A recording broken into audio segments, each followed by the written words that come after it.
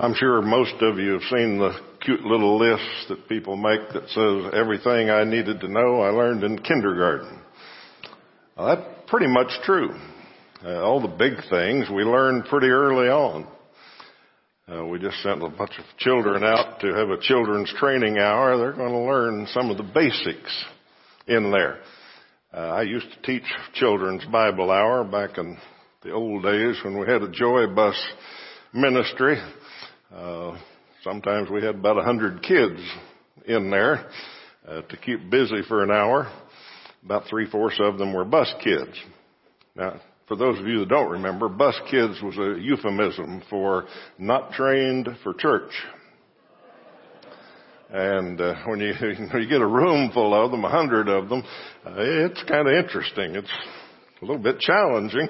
But my favorite thing to do in there was to tell Old Testament stories.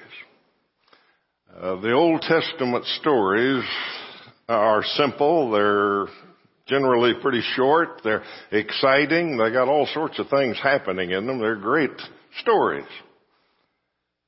And they teach everything we need to know about God and about us. So I've got 2 weeks to cover for Toby here. He's off vacationing. Hope the family has a great time. And in those 2 weeks, I want to go back to a couple of my favorite Old Testament stories. This week we're going to talk about one that teaches us about God. God is able. And then next week we'll talk about another one that's entitled, We Are Able, because God is able. Our story today comes from Daniel chapter 3. And to start off, let's get the characters. There are 4 supporting characters in this story: Hananiah, Mishael, Azariah, and a king named Nebuchadnezzar. Now, the 3 boys and their friend Daniel were taken from Jerusalem. They grew up in Jerusalem, and probably about their teen years, most people guess, Babylonians invaded. King Nebuchadnezzar invaded, took Jerusalem, conquered it. And the Babylonians tended to take people that they conquered, take special people, take the best and the brightest young people. The Bible says from the royal family or from nobility. Nebuchadnezzar commanded his men to take some of the Jews from Jerusalem, and those 4 boys were among them. They were put into a leadership training thing in Babylonia, 3-year course, learned everything Babylonian. They got new names. Daniel became Belteshazzar, which we hardly ever call him that. But the other 3 we call by their Babylonian names, Shadrach, Meshach, and Abednego. They got new names. They got graduated. They advanced up the ladder in Babylonia. They got positions of authority. They got along pretty well. Now, there is that one story about their little problem with their diet. The king wanted them to eat Babylonian food, and that wasn't kosher, so they negotiated a settlement on that and got along pretty well. After a few years, and we don't know how many, the king, well, he got an ego problem. He got pretty full of himself. He got to thinking that he was king of everything. Not just king of Babylonia, he was king of the world. He was divine. So the king built the statue, which is the next part of the story. The Bible says it was in his likeness. It looked like him. It was 90 feet tall. And the Bible says it was gold. Now, some people think, 90 feet of gold, that's impossible. It doesn't say it was solid gold. It was probably plated with gold. It may have been made out of wood or metal, or it may have been carved into a cliff. We don't know, but it was covered with gold at least. And it may have been on a base, which made it taller than it actually was, but whatever, it was impressive. When you approached it, it would look like an 8 or 9 story building out in the middle of the plain. And once he got it built, he ordered a summit meeting called all of the officials. Everybody who had any kind of position in the kingdom was supposed to show up at the statue. The king's herald got up when they got all there and announced to them the program for the day. The program is that when the band starts, you all hit the dirt. When the band starts, everybody bow down. Everybody worship the image of Nebuchadnezzar. Now, most of you know what happened. Everybody did bow down. Almost everybody. The Bible says that some Chaldeans, probably the priests of the Babylonian god Marduk, probably them, they reported to the king. They went to him and they said, hey, Shadrach, Meshach, and Abednego, don't pay attention to you.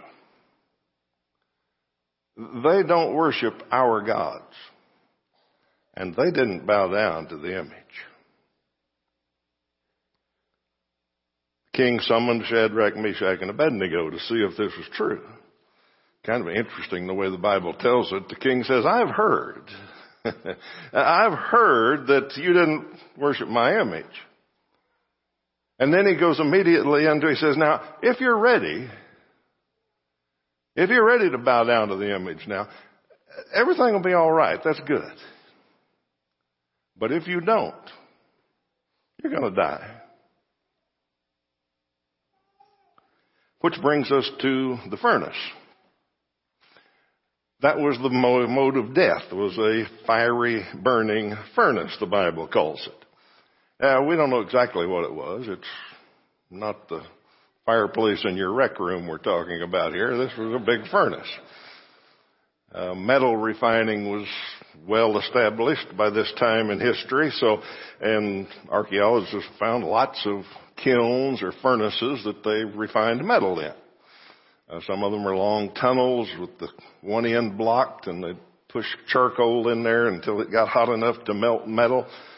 Some of them were chimney-shaped with a dome over the top that they'd put the charcoal under and build a huge fire. So it probably was something like one of those, but whatever, they had a furnace, and that was the punishment.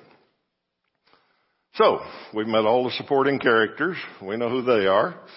We know the background of the story. Now we're ready for the story. And the story happens in the next few verses, and it's a situation, a simple Old Testament story situation, where we can learn something about God. In this story, we can learn something about God, and we'll learn something about us. So, let's summarize. Bow down or burn. That's the choice. And the boys had to make that choice. Do we bow down to the altar, or do we burn in the fiery furnace? Now, some of you may be thinking, okay, this is an interesting old story, but we don't have any crazy kings these days building statues or throwing people in fiery furnaces.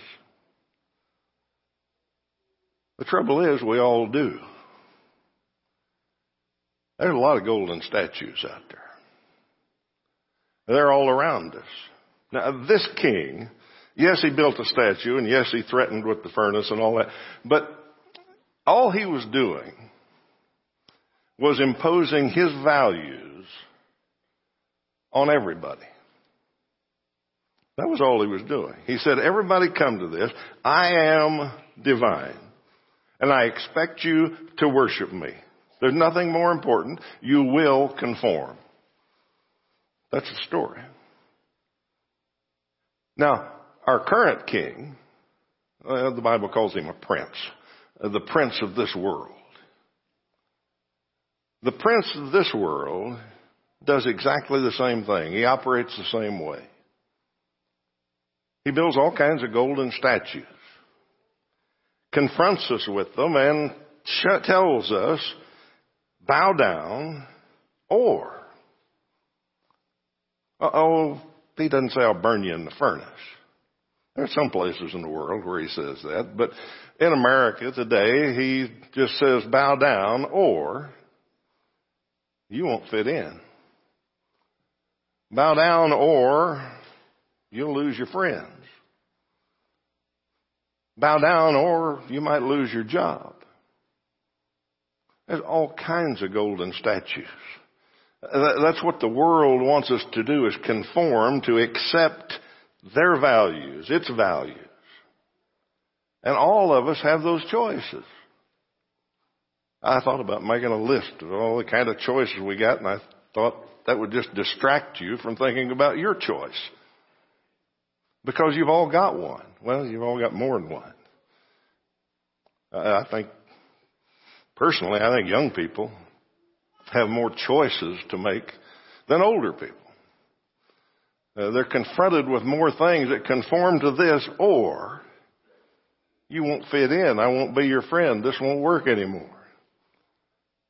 Conform, or it's not going to be so good for you. I think the older you get, we've made some of those choices and we've got through some of them, but no matter how old you are, you still got choices.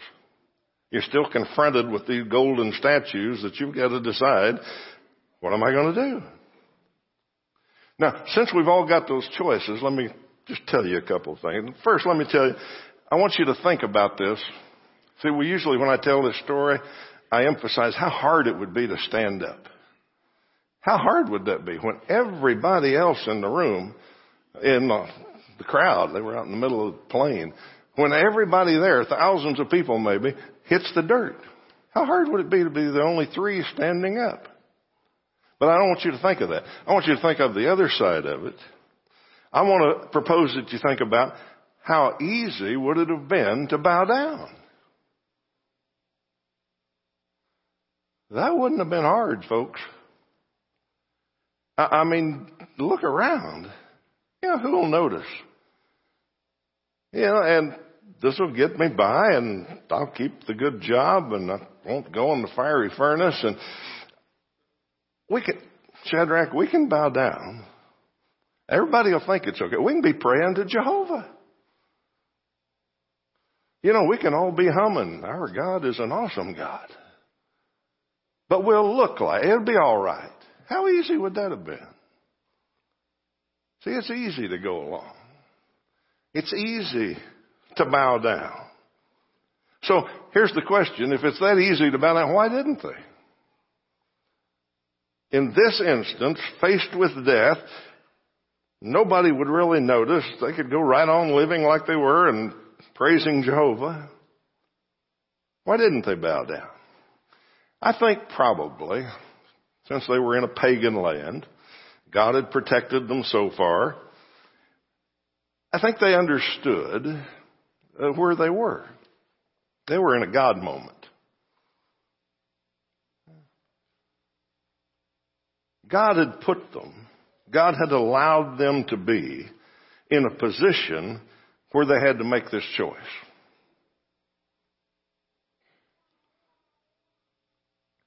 It's a God moment. Sometimes we don't recognize those. Sometimes we don't recognize it till afterwards. Abraham was in a God moment. Abraham had been given the promised son. And now he was in a situation on a mountain where he had a knife and a fire and an altar and a son to sacrifice, and he had to make a choice. Okay. That was a God moment. It wasn't just a choice about the son. It was a choice about the future. David, he went on a simple errand to deliver food to his brothers who were fighting the Philistines, and somehow he walked up just as Goliath challenged Israel. Just as he heard Goliath insult his God. And he had to make a choice. He was in a God moment. It wasn't just about him and the giant. This was about the future. Esther's the greatest example of this. Esther was married to an evil king. She was Jewish. Her uncle Mordecai came to her and said, I know there's a plot to destroy the Jews. You've got to go talk to the king. You've got to intercede. Esther said, whoa, I don't want to do that. That's not a good thing to do. You go to the king about something when he hasn't summoned you and he'll have you put to death. That's not safe for me to do that. And Mordecai said to her, Do not think to yourself that in the king's palace you will escape any more than all the other Jews. For if you keep silent at this time, relief and deliverance will rise for the Jews from another place, but you and your father's house will perish.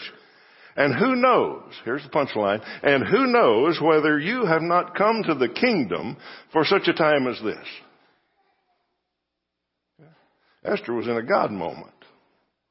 It wasn't just about her and the king. This was about all sorts of things for the people of Israel and God's kingdom. Well, Shadrach, Meshach, and Abednego were in a God moment. We face God moments. We have to make a choice. And bear this in mind, it's not about the furnace. I know that's what I said the boys had to choose. Do we bow or do we burn? But it's not really about the furnace or losing friends or losing a job or whatever social ostracization you might take. The question's about answering a question. And the king asked the ultimate question. The king said, who is the God who will deliver you? Now be sure you write that down right. I didn't make a typo. That's a little g. That's the way Nebuchadnezzar thought about it. Nebuchadnezzar thought there were all kinds of gods. Nebuchadnezzar worshiped some of them. He thought he was a god. And so he asked the boys, who's the God who will deliver you? That's the same question Abraham got and David got and Esther got. Goliath said, your God's nothing. David said, oh yeah. Watch this. He was just answering the question, who is the God that will deliver you? Abraham, David, Esther, Shadrach, Meshach, and Abednego all gave the same answer. And the boy's answer was, our God is able. Our God's able. Nebuchadnezzar said, who's the God that's going to deliver? Our God. Our God's able. Now you see, they really believed that. I think that's probably one problem we have answering that question sometimes when we hit that golden statue and we see the furnace, whatever it may be. It's hard to say because we don't really believe it. I mean, really believe it. We think about ourselves, we think, well, I can't get out of this one. You know, there's no way to get out of this. If I want to keep these friends, if I want to keep this job, if I want to keep this family, whatever, I've got to do what's wrong. I know what's right.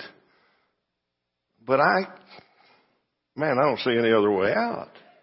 Well, the boys believed in a God who is able. So they answered him this way. They said, oh, Nebuchadnezzar, we have no need to answer you in this matter. You're not going to understand it anyway. we got no need to answer. If this be so, if you're really going to throw us in the fire, our God whom we serve is able to deliver us from the burning fiery furnace, and he will deliver us out of your hand, O king. That's a great answer. But here's the best part of the answer. That's just the first part of the answer. The best part of the answer is they said, our God is able and he will deliver us, but if not, get that now, but if not, be it known to you, O king, that we will not serve your gods or worship the golden image that you have set up. You know what they said? They said, we're not going to do the wrong thing. No matter what happens. No, we serve a God who's able to get us out of this. But he may not choose to. You know, I don't know what God's moment plan is. So he may not choose to. He may not get me out of it right now. But I won't do the wrong thing anyway. I will do the right thing. I was reading somebody else was writing about this story the other day, and he had this phrase in there. He said, we may not win, but we will not lose. I wish I had thought of that. I wish I could claim I thought of that, but I didn't. Somebody else think, that's great. We may not win, but we will not lose. That's what the boys said. They had this impossible decision to make, this horrible choice. And they said, we may not win, but we will not lose. Our God's able, but even if he doesn't, we're not going to do the wrong thing. Remember that. Write it down. We may not win, but we will not lose. When you're up against that statue, when you got that furnace over your shoulder, whisper that to yourself. You can say it out loud if you want. The boys probably would have said it out loud. Let me throw something in here. Sometimes when I tell this story, I think, that sounds kind of preposterous, and everybody's thinking, these boys were just cool. They just stood there and said, King, we don't have to answer you. Yeah, God's able, even if he doesn't find. That's the way we tell the story, but I don't think it looked like that. I bet they were shaking in their sandals. I bet there was sweat pouring off of them. They had to be scared to death. That's human. But they had this belief, but they had to be afraid. It had to be a horrible thing. And so I tell you that because when you face your golden statue and your furnace, whatever that may be, I don't want to make it sound like it's easy. Because it's not. You think about the consequences. And they scare you. You don't know how this is going to come out or how you're going to make it after this if you make the right choice. So I know the boys were afraid, but they made the right choice anyway. They said, I know God is able, and I will make the right choice. Now let me give you an example of God is able, what we're talking about here. And I know this is a shift from an Old Testament story to a more recent one, but some of you saw a movie called Dunkirk. Came out a few months ago. Okay. Takes place early in World War II. British troops and French troops are surrounded by German troops, and they got to be evacuated from the city of Dunkirk in France. Went to the movie because I like history. I didn't think it was a great movie. It was okay. It was pretty well done in some ways. I think probably the part of the problem was that I had with it was they only told part of the story. The whole story was about the supporting characters. They never talked about the main character. And just for those of you that didn't see it or don't know military history a little bit, I know a little bit. I know there's some here that know a whole lot more, but let me just fill you in a little bit. Early in the war, they knew Nazis were coming. Britain had moved probably 500,000 men into France to get ready, to prepare for the attack that they thought surely would come. In May of 1940, May the 9th, so this is early in the war, Hitler unleashed the forces. He sent the German forces after him way before anybody thought he would. And they poured through Holland, they poured through Belgium, they began to pour through France, and they just swept over everything. And in about 2 weeks, it was pretty well over. In about 2 weeks, the Germans had just gone anywhere they wanted almost. Churchill wrote that he feared, I'm going to have to announce the greatest military disaster in history. Because he had 500,000 troops there. And they were trapped, completely trapped. About 400,000 of them had been pushed back to the sea at Dunkirk, which was the only port where they could evacuate. And the Germans had them surrounded on all sides and were coming fast. So the British leadership met and they considered everything. They said, we got to evacuate them. And they went through the plan and they considered everything there was to consider. The port of Dunkirk was very shallow, so the big ships couldn't get in there. So it was going to be very slow to get people out to the big ships.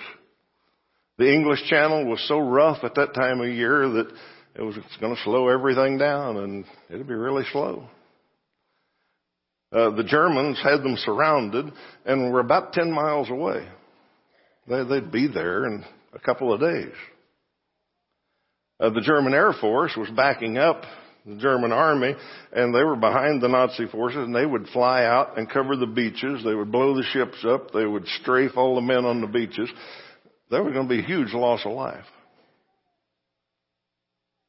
So after they considered everything there was to consider, they came up with their best guess. And their best guess was, at the very best, we may save 40,000 men out of 400,000. We'll probably only save 20 or 30,000. The other 350,000 are going to die or be taken prisoner. That's where we are. There's stories of British leaders that planned with their wife to commit suicide when this was over.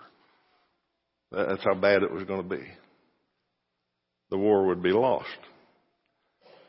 On Saturday, May the 25th, they gave the orders to begin the evacuation. And it started. Now, I said they considered everything. Almost. They almost considered everything. But King George thought of something else. He called for Sunday, May the 26th, to be a national day of prayer. He got on the radio and he told all the British people all over the kingdom, he said, go to the churches tomorrow and let us commit our cause to God. The next morning, he and his cabinet went to the Westminster Abbey. Church was filled. The streets were filled with people trying to get in. Every church in Britain was filled and overflowing. The people went to pray. On Monday, Hitler ordered his troops to stop. Nobody knows why. Historians guess. They think, well, he probably thought the Air Force could take out all the soldiers. They could destroy everything and he wouldn't have to waste the army marching into it. Some people think he thought they needed to be resupplied. We do know that all the generals disagreed. All the generals said, keep going. But Hitler said, stop. So they stopped. On Tuesday, a storm like no one had ever seen broke out inland over the German forces, basically, over the beaches and over the aircraft, and the aircraft couldn't take off. They were grounded. The British Army could march to the beach pretty safely. There were a few aircraft still up, but hardly any. 400,000 men could march to the beach and wait for evacuation. While that storm was going on inland, a great calm settled over the English Channel, like no one had ever seen that time of year. The reporter said that it was calm as a mill pond.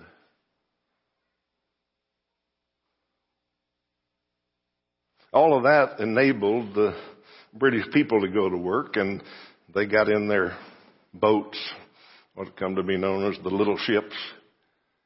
Anything that would float, anything that would carry people, the British people, fishermen and paddle wheel tourist boats and speed boats, anything that floated, took off for Dunkirk. One pilot said that the channel looked like you could walk across it. There were so many boats down there. And many of them ferried people out to the big destroyers and the big ships, and some of them made many runs back and forth to England. By the end of the week, 338,000 British and French troops were safely back in England. 338,000. Churchill, who was not a church-going kind of fella, he addressed the nation and he called it the miracle of Dunkirk. Don't know how it happened. It was a miracle. Next Sunday, June the 9th, they had a national day of thanksgiving. Newspaper article said the prayers of the nation were answered, and the God of hosts himself supported the valiant men of the British force. The churches were filled again that Sunday. And almost every service, they sung Psalm 124. Psalm 124 says, if it had not been the Lord who was on our side. Let Israel now say, if it had not been the Lord who was on our side, when people rose up against us. Then they would have swallowed us up alive. When their anger was kindled against us, then the flood would have swept us away. The torment would have gone over us, and over us would have gone the raging waters. Blessed be the Lord, who has not given us as prey to their teeth. We have escaped like a bird from the snare of the fowlers. The snare is broken, and we have escaped. Our help is in the name of the Lord, who made heaven and earth. David wrote that about another God moment. The British people sang it that Sunday because it was true. You see, the movie was about the British and the German and the French and the commanders and the pilots and the volunteers and the boats. Those were all supporting characters. The story is about a God who is able. Now, you want to know how this story came out, don't you? You want to know about the boys in the furnace. Well, it involves a fourth man. After the boys answered that our God is able, but if he doesn't, we're not going to worship you anyway. After they answered, the king didn't take it well, surprisingly. He said, heat that furnace up 7 times hotter than it's ever been. He probably had his throne carried out beside the furnace so he could watch, and he watched his soldiers throw the 3 boys in. And a little while later, he got a shocked look on his face and said, how many did we throw in there? And one of his aides reported, well, we threw in 3, but there's 4 in there. And they're walking around. And one of them looks like a son of the gods. Now, some people think that was Jesus. Might have been Gabriel. Might have been a lesser angel. A lesser angel could have handled it. We don't know who it was, but it doesn't matter, because what was happening was the God who is able was keeping his promise. He was there. Deuteronomy chapter 3 and verse 8 says, and this is what the boys had learned from youth. It is the Lord who goes before you. He will be with you. He will not leave you or forsake you. Do not fear or be dismayed. They had learned that in children's training hour. They knew the basics. And so they could say, our God is able. You know the rest of the story, but let me just read it because this is the God moment. Verse 26 of chapter 3.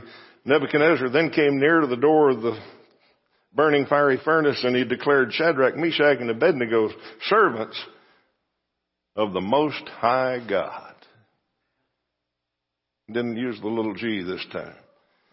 He said, servants of the Most High God, come out and come here. Then Shadrach, Meshach, and Abednego came out from the fire, and the satraps and the prefects and the governors and the king's counselors gathered together and saw that the fire had not had any power over the bodies of these men. The hair of their heads was not singed. Their clothes were not harmed, and no smell of fire had come upon them. Nebuchadnezzar answered and said, blessed be the God of Shadrach, Meshach, and Abednego, who has sent his angel and delivered his servants who trusted in him and set aside the king's command and yielded up their bodies rather than serve and worship any god except their own God. Therefore, I make a decree. Any people, nation, or language that speaks anything against the God of Shadrach, Meshach, and Abednego shall be torn limb from limb and their houses laid in ruins. For there is no other God who is able to rescue in this way. Then the king promoted Shadrach, Meshach, and Abednego in the province of Bethlehem. Pretty good God moment. You may have learned a whole new Bible story today. You may have heard it 1,000 times. And that's okay, because it never hurts to hear it again. What I want you to go out of here with, though, is when you face that statue, you're going to think about the consequences. You're going to think about the choice. When you feel the heat of the furnace, You know it's going to be painful. It's not going to be easy.